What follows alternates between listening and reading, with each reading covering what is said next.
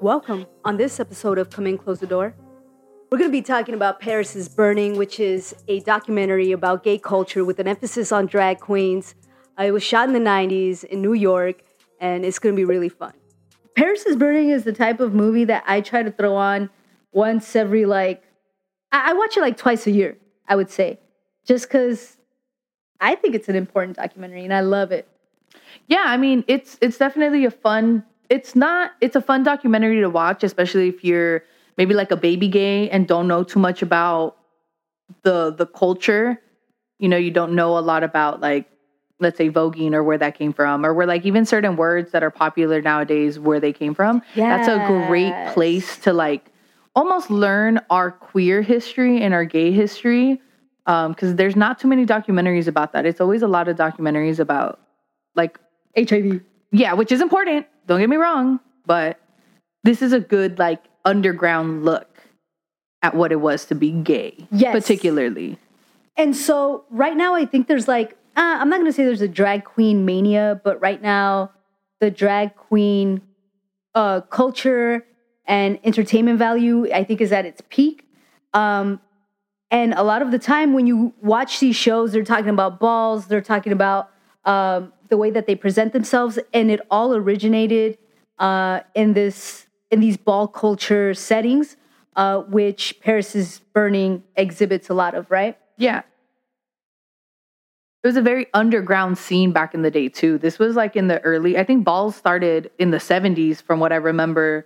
The people, some of the participants in the show we're talking about, in the documentary we're talking about, it was back in the 70s. Yeah, late 60s and 70s and stuff. And when it first started, they were trying to be showgirls type of, just passing as women, showgirls. And then it's evolved and morphed into just trying to pass.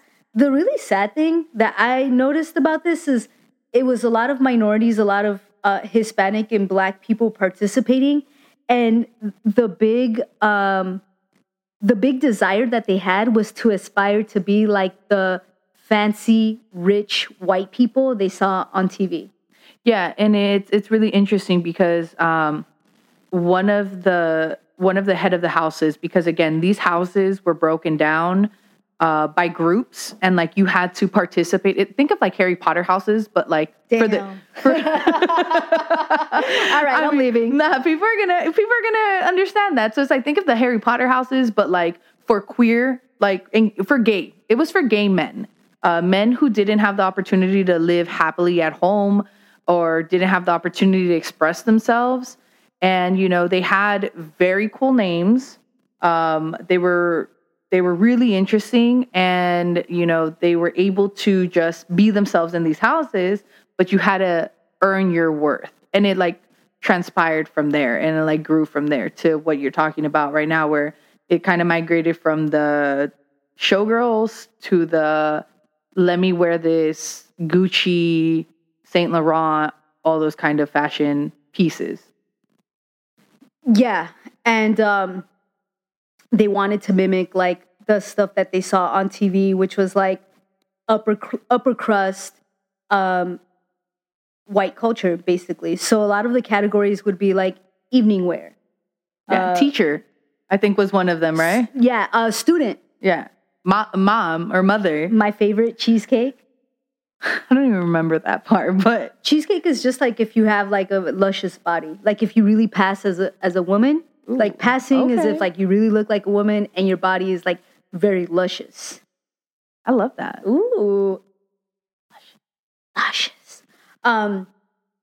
But yeah. So this documentary also showcases a lot of the struggles of being queer at that time. A lot of the people participating in the balls and involved in these families were disenfranchised, poor, minorities. And a lot of time even prostituting themselves or not eating just to have the money to be able to get buy that outfit or buy that the fabric in order to sew that outfit. Which, I mean, if you watch the documentary again, which is available on... I mean, if you want to watch it for free, it's on YouTube. But apparently... It is available on HBO Max For those of y'all that got money. For y'all who have it, it's available on HBO Max. You guys can watch it there.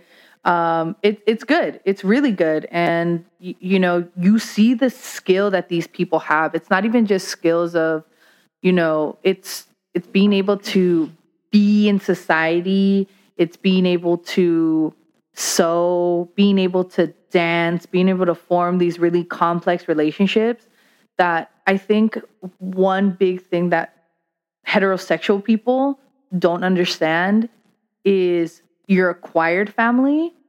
And this documentary does a really good job of showing people why it is that people end up in these acquired, like in these houses. Chosen families. Yeah, because a lot of time when you're gay, you're rejected by your family. They never speak to you again, or you never speak to them. Or even sometimes out of shame, you just never go back. And so now you need that mother figure. You need your siblings. You need a father figure. So they would form these houses, and there'd be, you know, the mother of the house, the father of the house, and then you had your children. And even there's extended families. So you can have grandchildren, aunts and uncles within these sub-families that you create. So it's very interesting.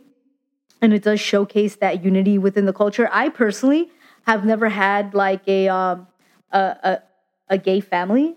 Have you ever had like somebody that you consider your gay family? I mean, no, but you know, now that I think about it, I do have kind of like, for a while in my early 20s, I did have like my gay girls. Like that was my crew to go out, to have fun. Where are they at now? I mean, we've all kind of just grown up a little bit, don't go out too much in that sense. Like we don't go out drinking or dancing as much. I'm almost near 30. That doesn't mean you can't go out and do that. I just don't do it as much right now. But I got ACL surgery. Shit's tight. So, it's about to rain. My knees hurt. Like, it's not happening. But like, those are the people that you would consider chosen families, right? Right. And the cool part too is that thankfully in my life situation, I never had to have a chosen family. You know, I never had to be really ashamed of who I was. My family always accepted me and has accepted me and accepts my partner. So I didn't really have to hide who I was or leave my house or be abandoned or be shamed out of it. But these people who have really found... lucky you. I just want to say, well, lucky you, because we're not all that. And you know what? And that's what this documentary does, right? I think we're so used to now modern day TV shows that have queer characters that get killed off one season later. Yeah. Not that they don't struggle, but it's just so easy to be like, oh, well, her parents should have accepted her. Her parents should have done this. Because as a society, we've kind of accepted lesbians and gay people a little bit more. But if you watch that documentary, a lot bit more. If you watch that documentary, you're going to know as a gay person what your roots are, what our culture is. Definitely a blast into the past. Another thing that I feel like the documentary showcased was that straight society erased a lot of what queer people built. So, case in point, voguing, right? A lot of people recognize voguing as something that Madonna made popular. Yep. She even had a song called Vogue. But while watching Paris's Burning, you learn the true roots of where the Vogue dance came from, and how it came to be so important within the culture, and how it was acquired by like mainstream musical acts like Madonna and then taken worldwide. But without the actual accolades. I mean, you know, Willie Ninja, which is the character who helped Madonna build her like music video and make it big. I guess he did benefit from it all, but like not on a huge scale, the way Madonna did. For sure. You know? Madonna is Madonna. And who is Willie Ninja if you're not in the culture? If you're not in the dance culture, who is that person? Exactly. Who is Willie Ninja? Yeah, you're absolutely right about that. Yeah, and I think that's why this documentary is important, right? It's just, again, to reiterate, can't beat this dead horse anymore, but it's to learn about where our culture comes from. Just, for example, we were talking about voguing, right? Apparently even words like shade. Shade has been around for honestly, at this point, decades. And I think that word really got popularized when when I was maybe like in high school. Like that person is being shady, and it's actually not. Like there's a whole meaning behind it that is directly connected to gay male culture, and gay male culture of the black and brown. Yes, I was about to say. Let me be clear. It's the black and the brown cultures, because they're the ones that really did have to struggle even more than their white counterparts. Absolutely. A billion %. And I want to circle back to something you mentioned before. You mentioned Harry Potter, right? And you said, that they created, what are they? Houses within that. How shook were you when you found out J.K. Rowling was a TERF? Ooh. Because, you thought that bitch was an ally, but she said J.K. stands for just kidding, bitches. Like, but she is, to an extent, she's an ally to the gay men and women. However, for people who don't know what the word TERF is, could you explain that to them? So, a TERF, as I have it understood, this is off the dome. This is not me Googling it. A TERF. I'm going to do that. A TERF is somebody who does not accept trans. So by trans, male to female trans as part of like the women's narrative. So a TERF believes that there are things that still hold true to a woman's experience. So no matter if you identify as female, if you don't have the female body parts, the female experiences, that menstruation once a month, that growing up as a girl, you really don't know what's up. So you can't include yourself fully in our diaspora. Yeah. So just like I said, I did Google it. And a TERF is basically an acronym for Trans Exclusionary Radical Feminist. So this is a fairly common but new term where you could think of old head feminists who really just want to fight for the woman's cause. And they often tend to disregard transgendered, male to female, male to female, and sometimes even female to male, and don't consider them who they've decided that's who they want to be in life, because, they're not actual women or actual men. But that kind of like ideology has existed for so long. For example, when the females' liberation movement first started kicking off, right, Gloria Steinem was in the movement, and some of the prominent women that were in the movement with her was like Betty Friedan, right? And so when we started getting heavy into women's rights, women need the right to fair wages, women need the right to abortion, women need the right to be able to work without being sexually harassed, et cetera, et cetera. Once lesbian women became part of the narrative, Betty Friedan was like, no, I mean, I don't mean them. I don't want to include them. That makes it weird. I mean, but that's the problem with feminism. And again, feminism. Tell me the problem with feminism. I'm dying to know. And I mean, just in a general sense, feminism has always been, in a grand scheme of things, meant to help one specific group at a time. So, for example, why did the suffragists want equality to vote? Well, they wanted equality for white women to vote. That's the point right there. They wanted white women to vote, and they were in outrage that black men had the opportunity to vote. Oh. Yeah. So again, which is why white women didn't want black women to march with them during the suffragist movement. But just the way we say not all men, not all feminists, because Gloria Steinem was very much like, look. Fair. And I just mean that in a general sense. I just feel that in groups, people have, again, just feminists have done it. All kinds of groups have done it. I think the one overlarge group that has been successful at fucking everyone over has been the white patriarchy. They've done it successfully where they fucked everyone up. And say it with me one time. I'm going to count to 3. 1, 2, 3. white males. men. Yeah, I mean, that's why it's white male patriarchy. You know, I saw this motherfucker in a TikTok video wearing a shirt, and he was talking shit to like a minority. It was like an Indian man, and he's like, "I feel threatened," and he's wearing a shirt that says "running shit since 1776." What a bitch! Oh my god. I mean, well, right now, white men feel that they are getting bombarded and blasted, and they can't do anything, and they can't say anything, Well, and they can't. Professor Kanye West agrees. Didn't he say some shit about like the most dangerous thing to be right now is a white male youth? I don't know. Because basically they can't do anything right now, bro.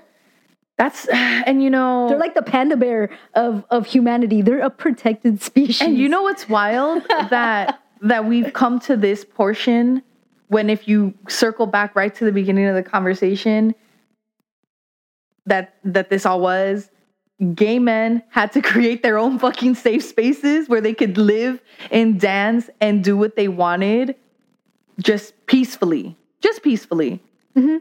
But again, white men in society have been okay overall. Yeah. We talk about the Stonewall riots as gay people. Again, if you don't know what that is, that was one of the biggest pop-off riots that kind of is known to have started the gay liberation movement. Yeah.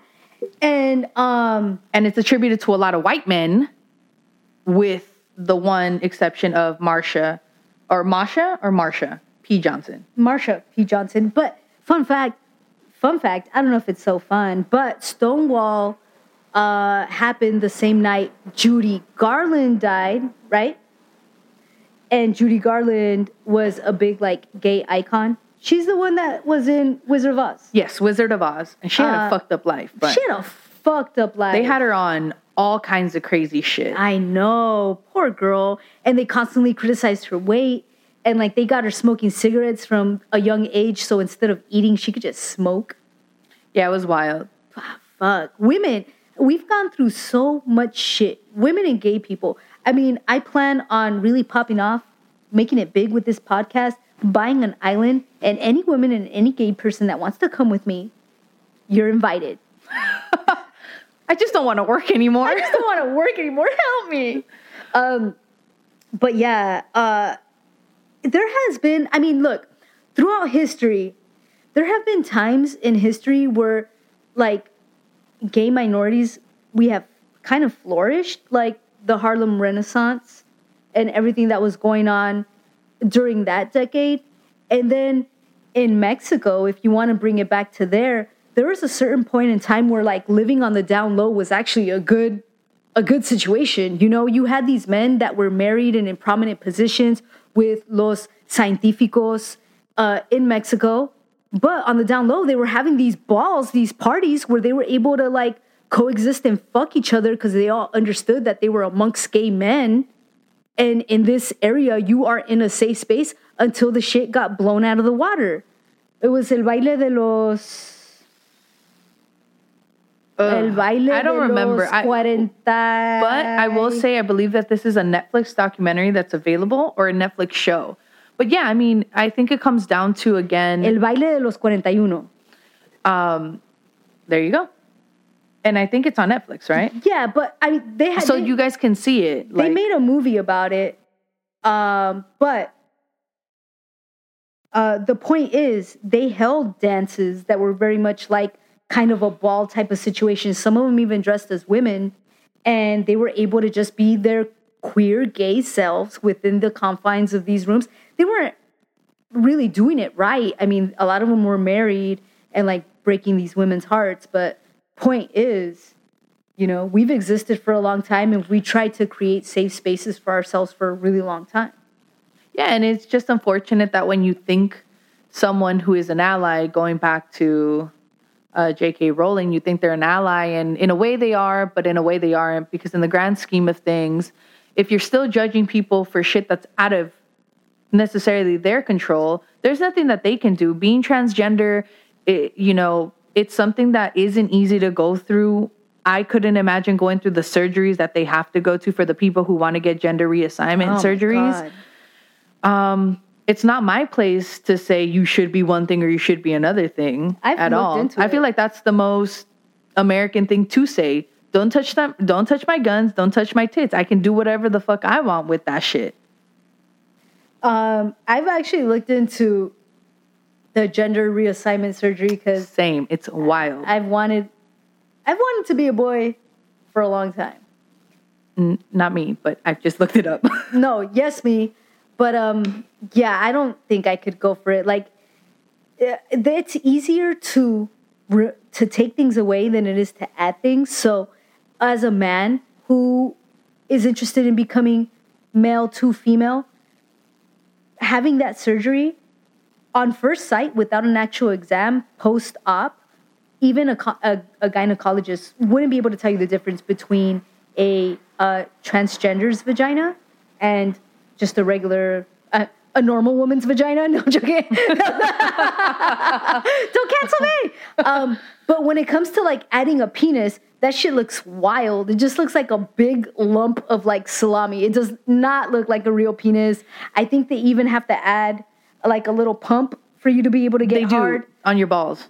Depends. It depends. Some have them in their balls and some don't. Some have them I want it in my balls. So like they'd want to take the meat or the skin or the nerves to build your penis from either your forearm. Your arm or your leg. And so within the transgender community, as far as I have it understood, that's kind of like you get a tattoo or you let that scar live there and people can kind of identify each other like, my brother, you part of the movement. We got that big dick now. Jesus. But yeah, so I mean 100%. And I think that if you as an individual want to do that, you should be able to do that. Like, period. It shouldn't be my 100%. Business. And that's what I'm saying. Like, you can feel however you want to feel, but as long as you let me live in peace. So what's J.K. Rowling's problem? She just feels that, and it's a very big, segment of female or feminist. Mostly, I would say a lot of the old school feminists who consider themselves feminists because they feel that these trans men, these men who were, these men who are now women are encroaching in female space because now they want women. Yeah, so trans women are, and my apologies for misspeaking, but these trans women are encroaching in actual women's spaces because they don't feel that they'll ever be able to understand what it is to menstruate, what it is to give birth, what it is to have, these certain aspects of what it is to be woman in their definition of it. But what is a woman at the end of the day? Is a rose by any other name still not a rose? I've actually had this fucking conversation with a coworker where they were like, oh, I would never want women to like play in the NBA with men, much less transgender women to play in the NBA with men. Or like for it to be just like a gender, not a gender exclusive sport. And for me personally, if you let that shit happen, you'd have a fan. Like you'd actually get an extra viewer.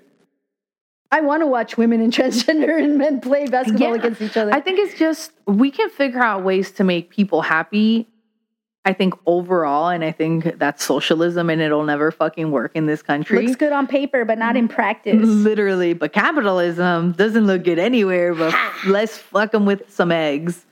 But yeah, I mean, again, I think it's such a very simple thing. It just let people do what the fuck they want. I'm not paying for her surgery. Hell no. Shit. I'm not paying for his surgery. Mm-mm. If you want to live that way, live that way. Bro, I want to ask you a question. Yeah. I'm your best friend, right? Shoot. Yeah. Okay. If you were offered $9 million to kill me, would you do it? Are you going to haunt me? Nah. Am I going to get in trouble? No. Like, am I going to go to jail? No. Can I, like, it's just going to, like... You just have to kill me. Does it have to be violent? It could be whatever you want. Okay. I think I'd smother you. But you would do it. You would kill me. 9 million? 9 million. You wouldn't want me to have 9 million? I don't know. You wouldn't want me to have 9 million? I don't know. That's up to 9 you. million. Do you want you to have No, 9 I'm million? just saying, do you want me to have 9 million? Do you love me that much that you want me to have 9 million? I have no dog in the fight, dog. You know how I've been talking to you about my mental health issues. And check 9 Anyway, million. y'all should watch Paris is Burning because it's a dope documentary. You guys are gonna learn a thing or fucking two, hopefully. a lot. I mean, when you know, like this is the type of thing where it will lead you into other parts of the community. Like there is a gay rapper called Cakes the Killer, and he has a mixtape called The Eulogy that came out years ago. But throughout his album, he's got snippets from Paris is Burning that play because it's just so relevant. Like no matter where we get to in this culture, that movie is always going to hold relevance because it's literally like a birthplace. It's a mecca. It's like where a lot of what we hold near and dear happen. And you can watch it and it's pure. It's so good. Nah, but thank you so much for tuning in. Until next time, we'll see you then.